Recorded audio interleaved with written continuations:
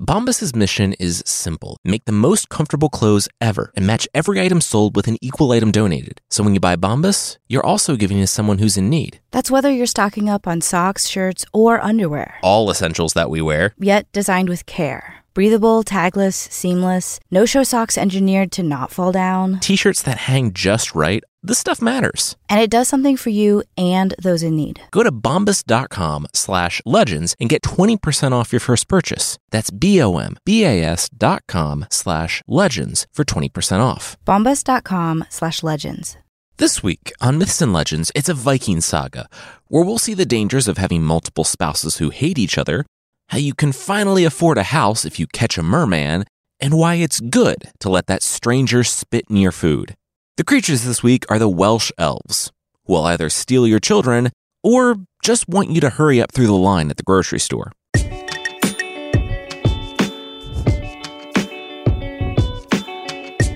This is Myths and Legends, episode 288, The Pillage People.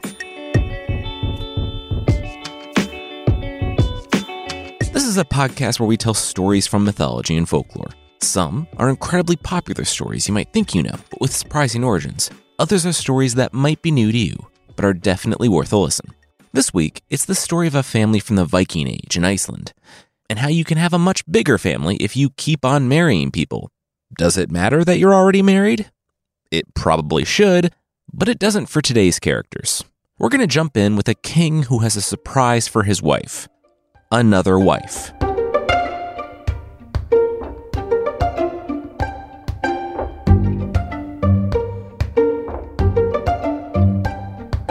I have a surprise for you, Alric said to his wife, Signy.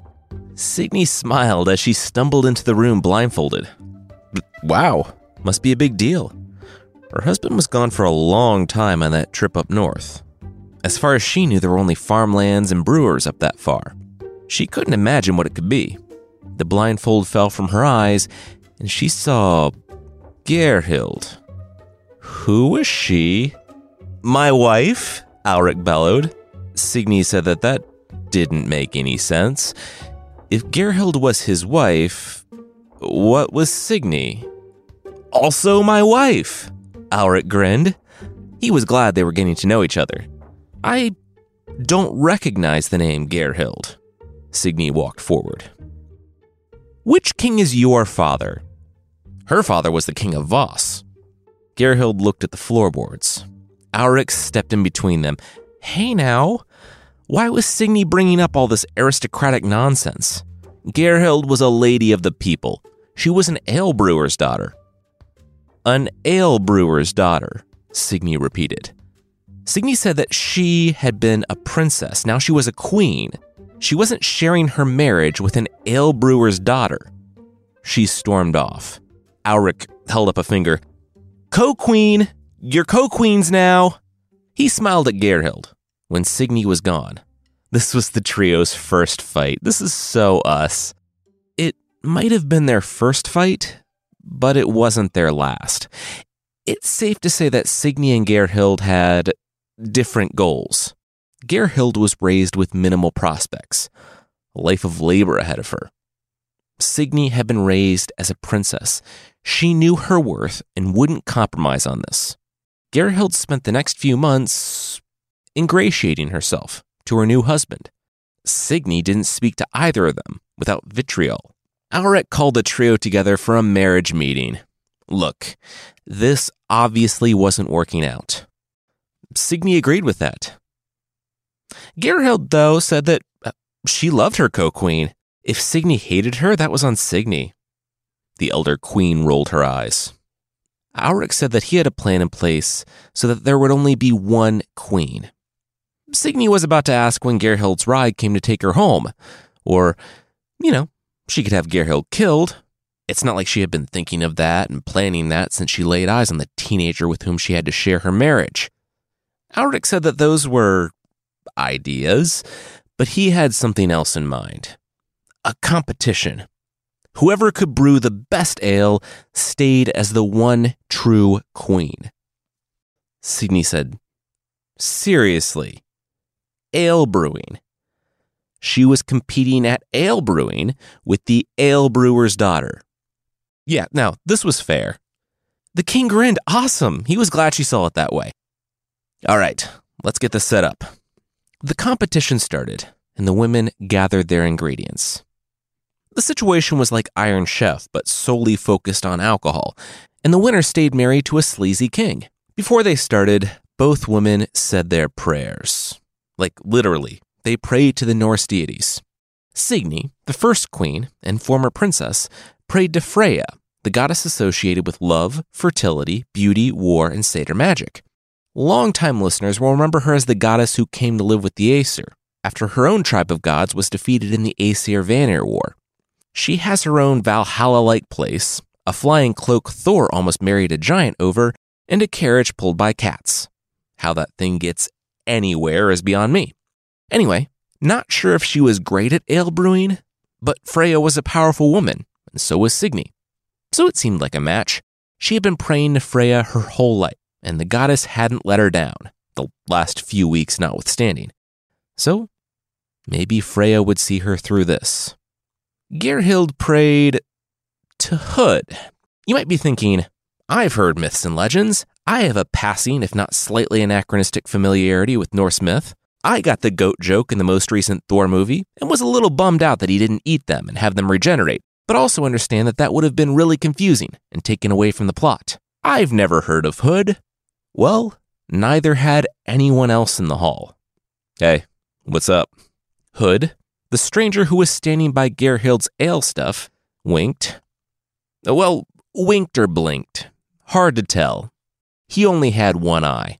Long story short, Alric's buddy, Cole, was a retainer who, getting wind about a beautiful daughter to the north, had made the definitely not creepy decision of going to take a look at her so he could set her up with his already married king. After Cole left Gerhild's home, a stranger had appeared to the young woman. She wanted to be queen, didn't she? Gerhild said, of course, Mr. Hood. Mr. Hood, the one-eyed wanderer, said good. He pointed to the road, just outside of town, and told her a date. On that date, she was to stand out there and meet her new husband. But after that, she had to call on Hood in all things. She agreed. Absolutely. Definitely. Quick clarification. Did Mr. Hood want her to call on him as Mr. Hood, or... Hood said, yes. What other name did he have? Gerhild shook her head. No idea. Hood it was. No worries. And indeed, Hood it was. Everyone was surprised by the one-eyed stranger who had appeared in the hall, and, while at first it might seem weird to be praying to a guy who just wandered in the hall wearing a ragged cloak, it quickly became apparent to Signy and Alric who this actually was, which was why they were cool with him clearing his sinuses, getting a big mouthful, and spitting in Gerhild's ale concoction. When that was done, he said he would be back for what was between the tub and her. She didn't quite understand what he was talking about, but she did win the competition. Gerhild's ale was amazing. I mean, she probably didn't even need Odin's spit. She was raised by brewers, but all the same, that godly loogie put her over the top. Signy went home in fury to her father, and Alric was happy that there would be no consequences for spurning his powerful first wife, or his second making a deal with Odin. Cole, the guy who set up Alric and Gerhild, had a shiny new district that he ruled, given to him for said matchmaking. But always the bridesmaid or sleazy bride procurer, and never the bride, Cole decided that it was his time. He wanted to marry someone. He didn't know who, but it turned out that the someone he did eventually want to marry did not want to marry him. She wanted to marry Gunvald. Who's Gunvald? Gerhild asked the messenger as she was nursing Vikar, she and Alric's son. Alric said Gunvald was the foster father of Josur, and Josur's a king. A lot of names this week. Well, they're in a blood feud, the messenger said. Alric rolled his eyes. Over this woman? Fine. He'll go talk to Josur, king to king. They'll hash this out. King Alric said he would leave immediately. He kissed his wife on the head and said his customary goodbye to his son. Vicar, I know you're a baby, but I'm leaving to go meet with some other Viking guys. If I don't come back, I want you to fixate on my death for the entirety of your life. Let it consume and define you until you find the right moment to murder my betrayers, leaving yourself a husk of a person, unsure about your purpose in life aside from bloodshed, unable to love or be loved by anyone. All right, I'm out.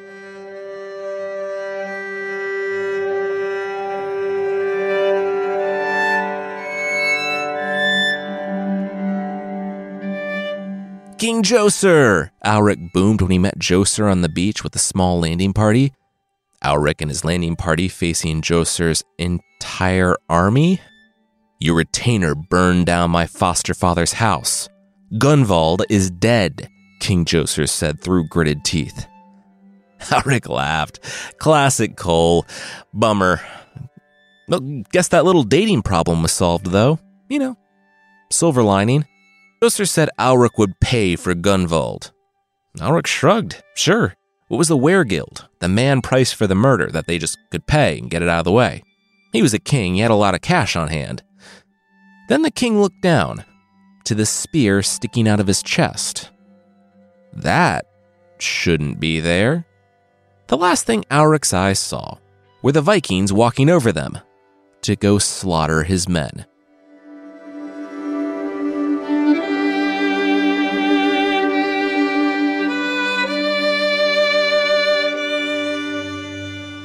And that was your grandfather.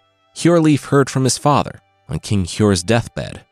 The old king, though strong, was sick and wanted to pass on the story of their family before he died.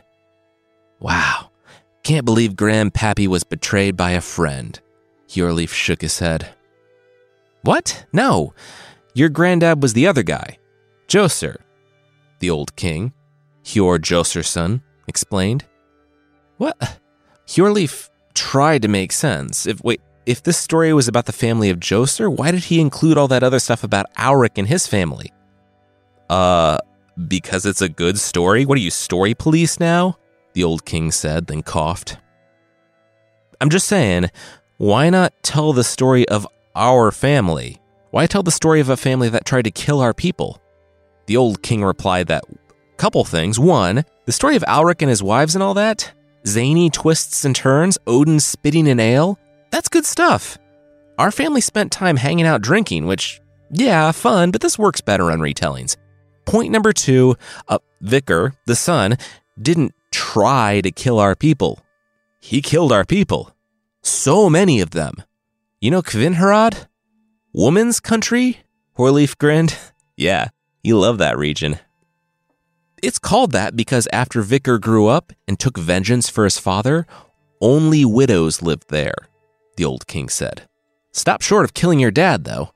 Maybe he was feeling charitable. Maybe he felt like leaving dad alive to live the rest of his life in shame and failure was a more brutal punishment than a glorious death in battle and going to Valhalla. The dad king said that they clawed their way back from the brink, though, and now he was leaving his son a massive, powerful kingdom. And that was true. Though it was no thanks to Hjorleif. Where his father and grandfather had been stoic and austere, Hjorleif had never known a world where they were fighting for their lives, literally and figuratively.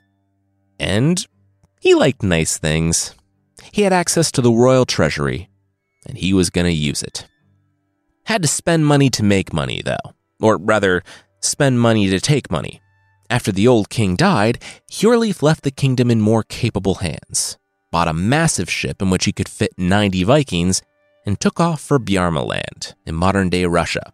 But not before marrying Asa the Fair, the daughter of one of his jarls, aka one of his earls. You'd think that a little thing like being married might preclude you from, getting married, but that's apparently a theme this week. On his trip, while staying with another king, he took a liking to that man's daughter, and he married Hild the Slender. But instead of leaving her there, he took her off raiding. Happy honeymoon, honey. The raids were successful. They got some money, killed a Brunmiji, a monster known as a well defiler. If you're wondering how you defile a well, the name apparently means, no joke, peas in a well. in Old Norse, so you pee in wells. Quick note, it's unclear if this is an actual monster or just a big hairy guy who likes to pee in wells. Regardless, this one got a spear to the eye, but not before spouting off some stuff about how Hild's happy days were behind her. I mean, her honeymoon was a boat trip with her husband's 90 buddies, and she was talking to a guy who peed in wells, so that was probably a safe bet. Regardless, they left Bjarmaland and ended up in Denmark for the winter, in the court of King Hreidar. Not the Hreidar we've recently talked about, but a different one.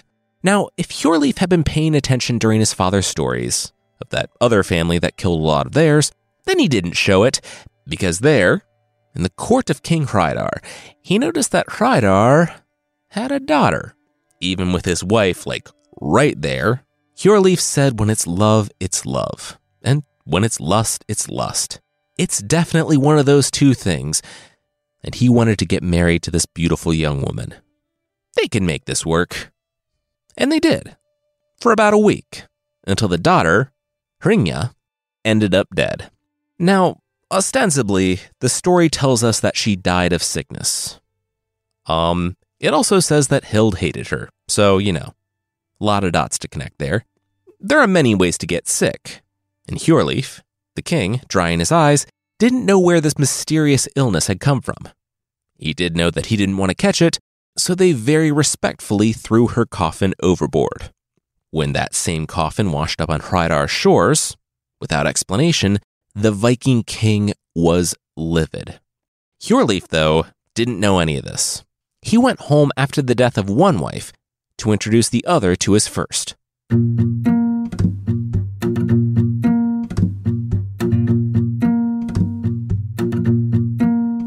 We'll learn all about catching mermen for fun and profit, but that will be right after this.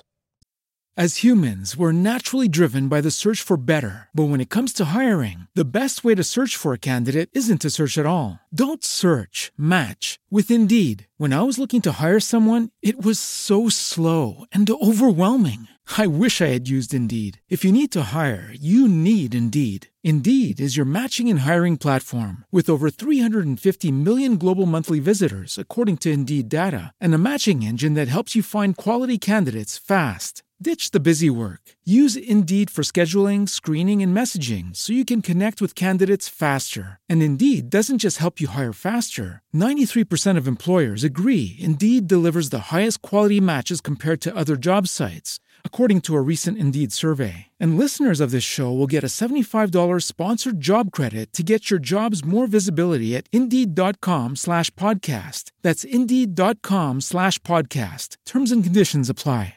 Temple University is ranked among the top 50 public universities in the U.S. Through hands-on learning opportunities and world-class faculty, Temple students are prepared to soar in their careers. Schedule a campus tour today at admissions.temple.edu/visit.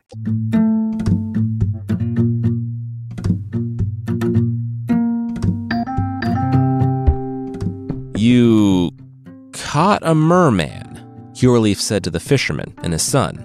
The two nodded. And you're just giving him to me? The two men nodded again. Okay, well, thanks. Want anything in return? Hjorleif asked. The two men said some land would be nice. And so the king did. So, if you've been paying attention this week, there's some life lessons. We've learned that if you want to be economically and socially mobile in medieval Iceland, you either have to set a king up with a wife, which surprising number of opportunities there, or capture a merman.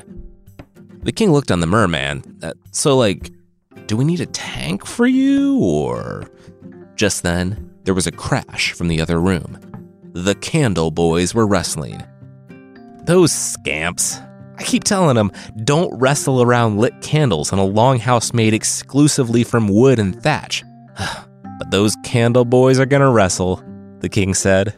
The merman rolled his eyes. Tonight was the night, though, that the wrestling got rowdy enough that the Candle Boys put the candles out. Just then, there was a scream. When the Candle Boys got it together to relight the room, Asa stood there. Her mantle, her hood, was torn. She pointed a finger at Hild the Slender. She did this. She hated Asa. Now, since Hjorleif is collecting wives like our son collects Pokemon cards, you can't really be surprised that Hjorleif probably doesn't respect women too much. He rose from his seat, approached Hild, and struck her across the face. Holding her stinging cheek, she pointed down to the dog. It wasn't her.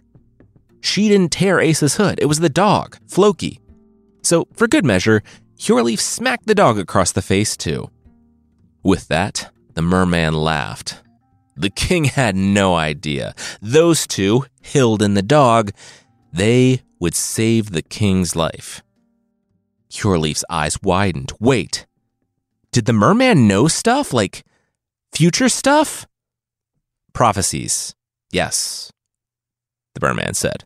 So this next part is a variation of a classic trope that we've mentioned on this podcast at least twice, where a prophetic character laughs at something and then reveals the future. We talked about it the first time way back when adolescent Merlin laughed when Vortigern's goons were taking the kid to be executed. More recently, we actually told the story of a time that the merman laughed at a cheating wife and terrible husband. Anyway, Hjorleif, despite his kind of bad instincts when it came to getting married, knew the stories and made a deal. He would release the merman back into the sea if the merman would tell him his future. The future is always a bit cryptic, but Hjorleif caught the gist. A storm of steel was coming from Denmark, one of Odin's daughters, drenched in blood. Hjorleif let the merman go back into the sea and rushed home, sending out his arrow summons to raise an army. Hjorleif didn't know how soon that storm of steel was coming, though, and one night, not long after, Floki barked. Floki never barked. The king, remembering the merman's words, did what every horror movie tells you not to do. He went to investigate the dark woods alone. He was a Viking, though, and he did bring his spear. He saw the line of berserkers approaching his kingdom in the night. Hreidar had come. The king ran back, sounding the alarm, but emerged from the forest to see his longhouse in flames. It wasn't the Candle Boys, because those berserkers were not the only ones who were attacking. Hreidar had assembled an army to avenge his daughter. Hjorleif watched in anguish while his warriors fled the burning buildings and Hreidar's warriors carried off his wives and servants. An enemy berserker kind of helped him cope with that pain by showing him how minimal and transient it all was when he stabbed Hjorleif in the back, kicked him over, and went to go join in the looting.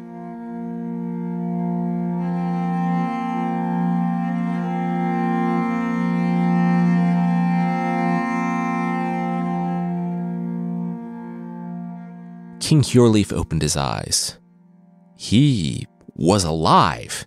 He felt the wound on his back. Good. It was just a flesh wound. All those years of sitting around, drinking and feasting had left him a thick protective layer of flesh. It hurt a lot, but he would live. Little by little, people trickled in from the forest where they had fled. They found their way to the king's home, and Hjorleif, as opposed to lording his power over his people like he had all of his life, invited them in. He understood their pain, their plight. Also, he needed someone to look over this wound on his back. This was the 8th century, and you do not mess around with infection. He healed, and his kingdom of ash grew. They buried the warriors and salvaged what ships they could from when Hreidar had burned the port. A few of the older men begged to go, but Hjorleif refused. No more people would die because of him. Well, that is, except for the guy that he was going to kill. He sailed off on his own in a small boat and landed, quietly, in Denmark a few weeks later. He had avoided his normal stops, the courts of other kings, inns, anyone who knew him, anyone who could warn Hreidar that he was coming. He spent almost a week in the grass and the reeds, silently stalking behind the trees, witnessing the comings and goings of Hreidar's retainers and friends, the women. He saw Asa and Hild. They had been taken. They were like serving women in the house. Hjorleif knew when everything took place. He knew about the feasts and the parties. He threw rags over himself and sat alongside other travelers in the street, to hear gossip. There was a problem, though. He needed an insider at the Longhouse. He was his only shot at vengeance and rescuing his friends and wives. He couldn't rush in there and get himself stabbed. He had to be smart. Then, one night after dark, he saw her. Asa, one evening, was walking out to the storehouse. Alone. Hjorleif shook snow from his cloak. This was the best chance he was going to get. You're alone? Asa said, after Hjorleif explained everything. Why didn't Hjorleif bring an army? An army of what? Old men and children? Hjorleif said Hreidar had killed everyone. Asa swore. All right, okay. This problem was solvable. Hreidar paid his men well, but he wanted to maintain control, so he kept them on a short leash. If something happened to him, the men were loyal to whomever would pay them. All she really had to do was get Hjorleif in front of the king. Asa's eyes scanned the room. The ale barrels. She came out here to get a fresh one. If he got in that, she would make sure the king was close. When they opened it inside, Hjorleif realized that this was the best shot he was going to get. It got him in the hall, before the likely inebriated Hreidar with a weapon in his hand. All he needed was a chance, and Asa was giving him one. He kissed his wife, one of them that is, and got in the barrel.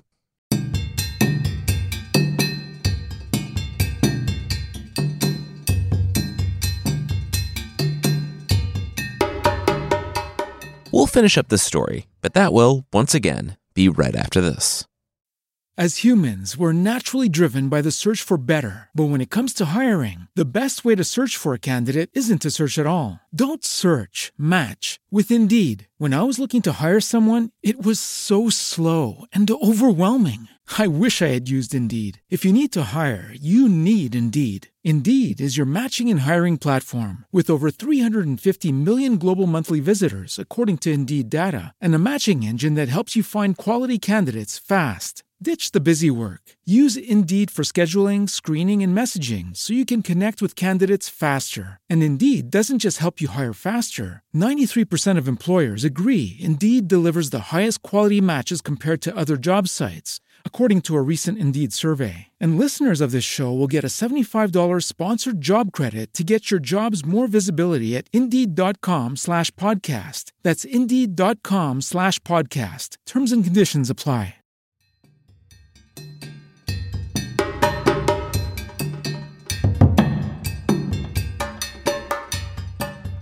The signal was easy. The king would tap the keg.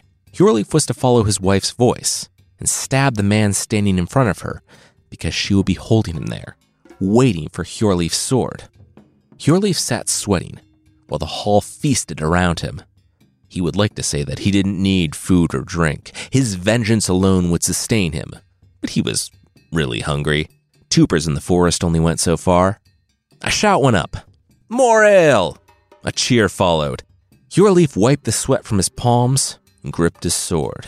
He was ready. The servants rolled the barrel over and hefted him onto the table. When Hjorleif heard the voice, he kicked out, shattering the barrel. Sword pointed, he yelled, "Ah, hey, Hreidar? Right on. How you doing, bud?"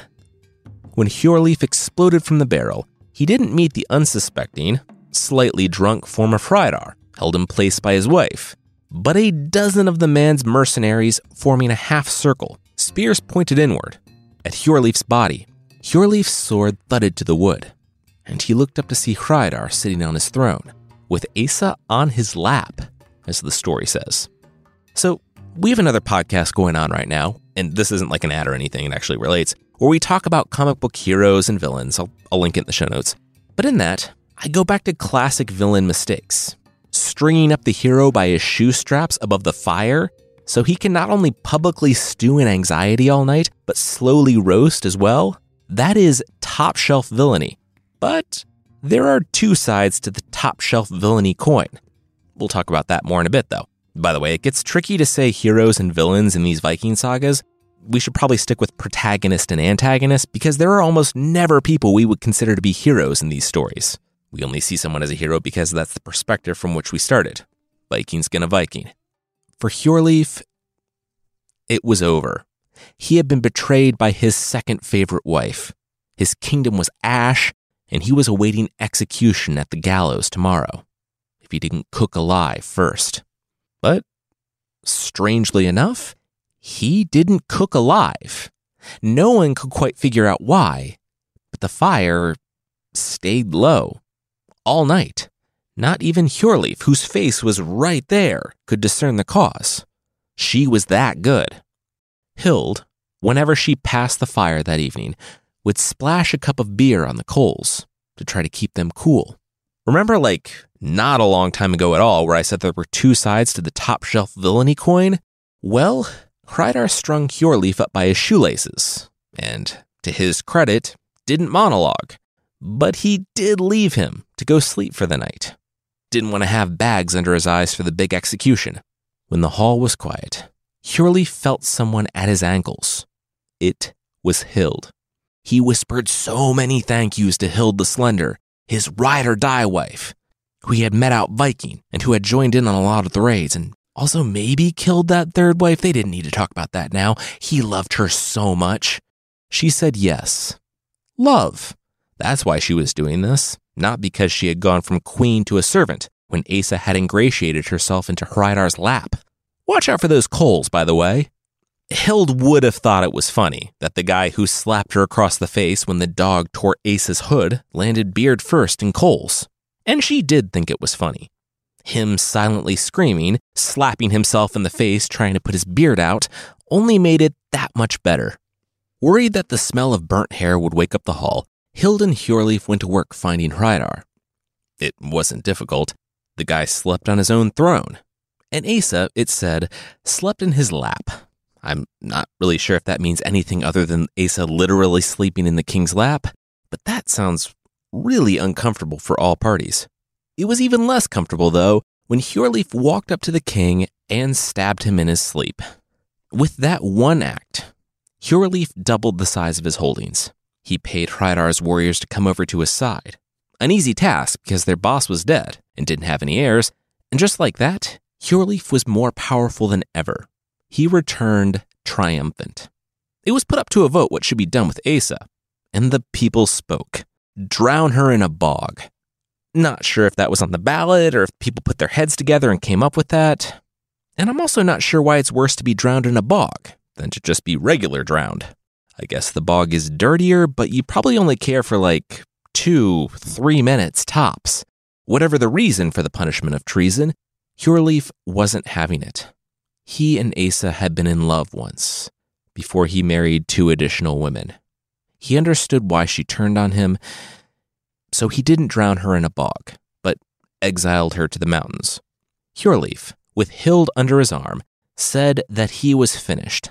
From now on, he was a one-wife king. No more getting married to literally any woman who returned his affections or whose dad put him up for the night.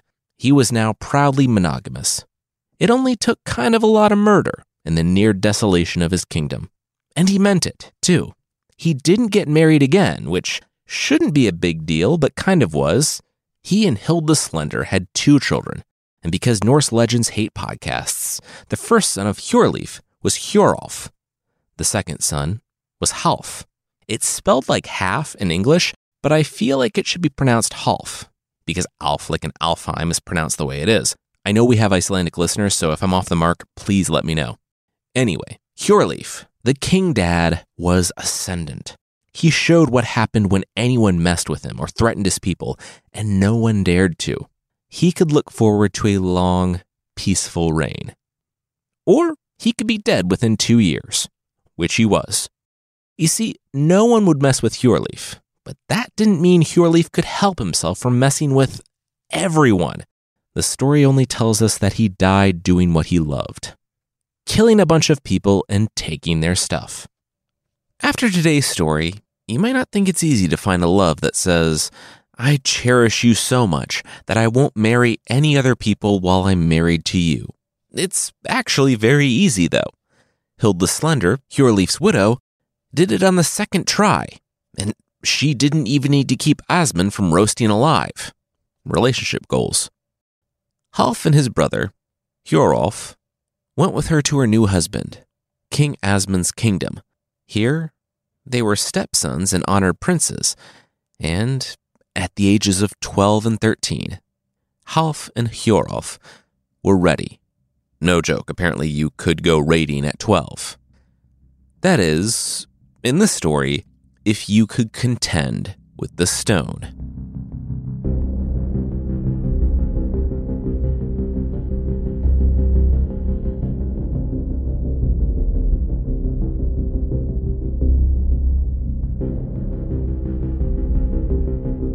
We'll wrap up the story next week when Half does get to go raiding and recruits 12 legendary warriors. And for some reason, the original doesn't say half's dozen at all. So Half is the main character of the saga. Usually when we tell stories from the sagas, I kind of skip over the beginning parts where they talk about all the members of the family. But this one was really fun, and we got to see chill, mostly non-murdery Odin again. It was also interesting because we had protagonists that could die. You didn't know when we were set up for a time jump. Anyway, next week is the other half of the story. If you didn't know, we have another podcast with Cast Media called Scoundrel. This week on that show, if you've ever wondered what Saul Goodman would be like as a medieval eye surgeon, well, meet the Chevalier John Taylor. If you're thinking, what's the worst thing that could come from an overly confident, under-equipped eye surgeon con man digging around in people's eyeballs for fame and fortune? Well, other than blinding and killing hundreds of people, of course. Well, he apparently ended the Baroque period of music when he killed Bach and Handel, both of which were his patients. It is a super interesting story. Check it out by following the link in the show notes or by searching for Scoundrel wherever you get your podcasts. If you'd like to support the show, there's still a membership thing on the site. For less than the price of a Shocktato party game, a hot potato game that shocks you and your friends, you can get extra episodes and ad-free versions of the show that won't make you look at a game for children and think, you know what this needs? Electric shocks. For more info on the membership, check out mythpodcast.com/membership.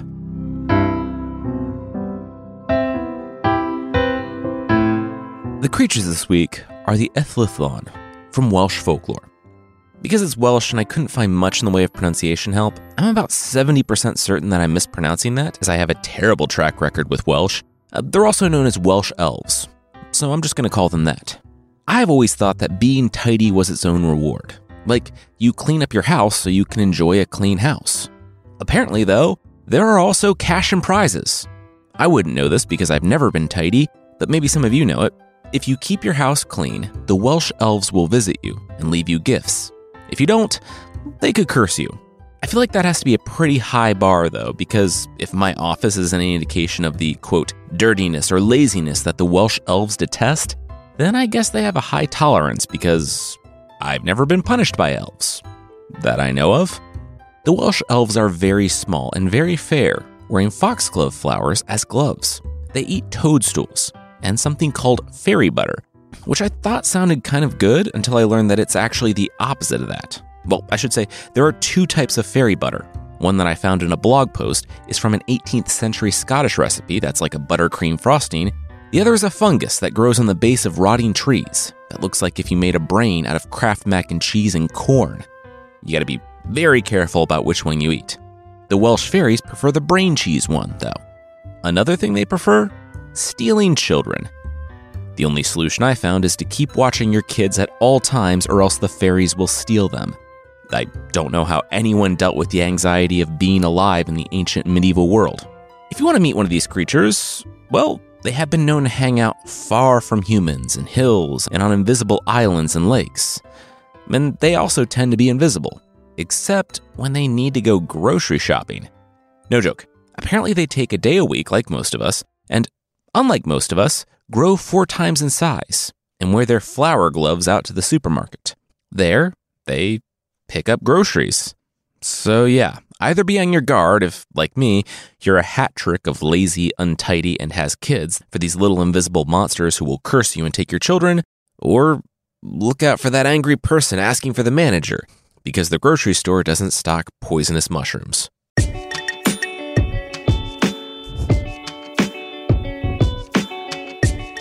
That's it for this week. Myths and Legends is by Jason and Carissa Weiser. The theme song is by Broke for Free, and the Creature of the Week music is by Steve Combs. There are links to more of the music we used in the show notes. Myths and Legends is a registered trademark of Bardic Enterprises, LLC. Thank you so much for listening, and we'll see you next time.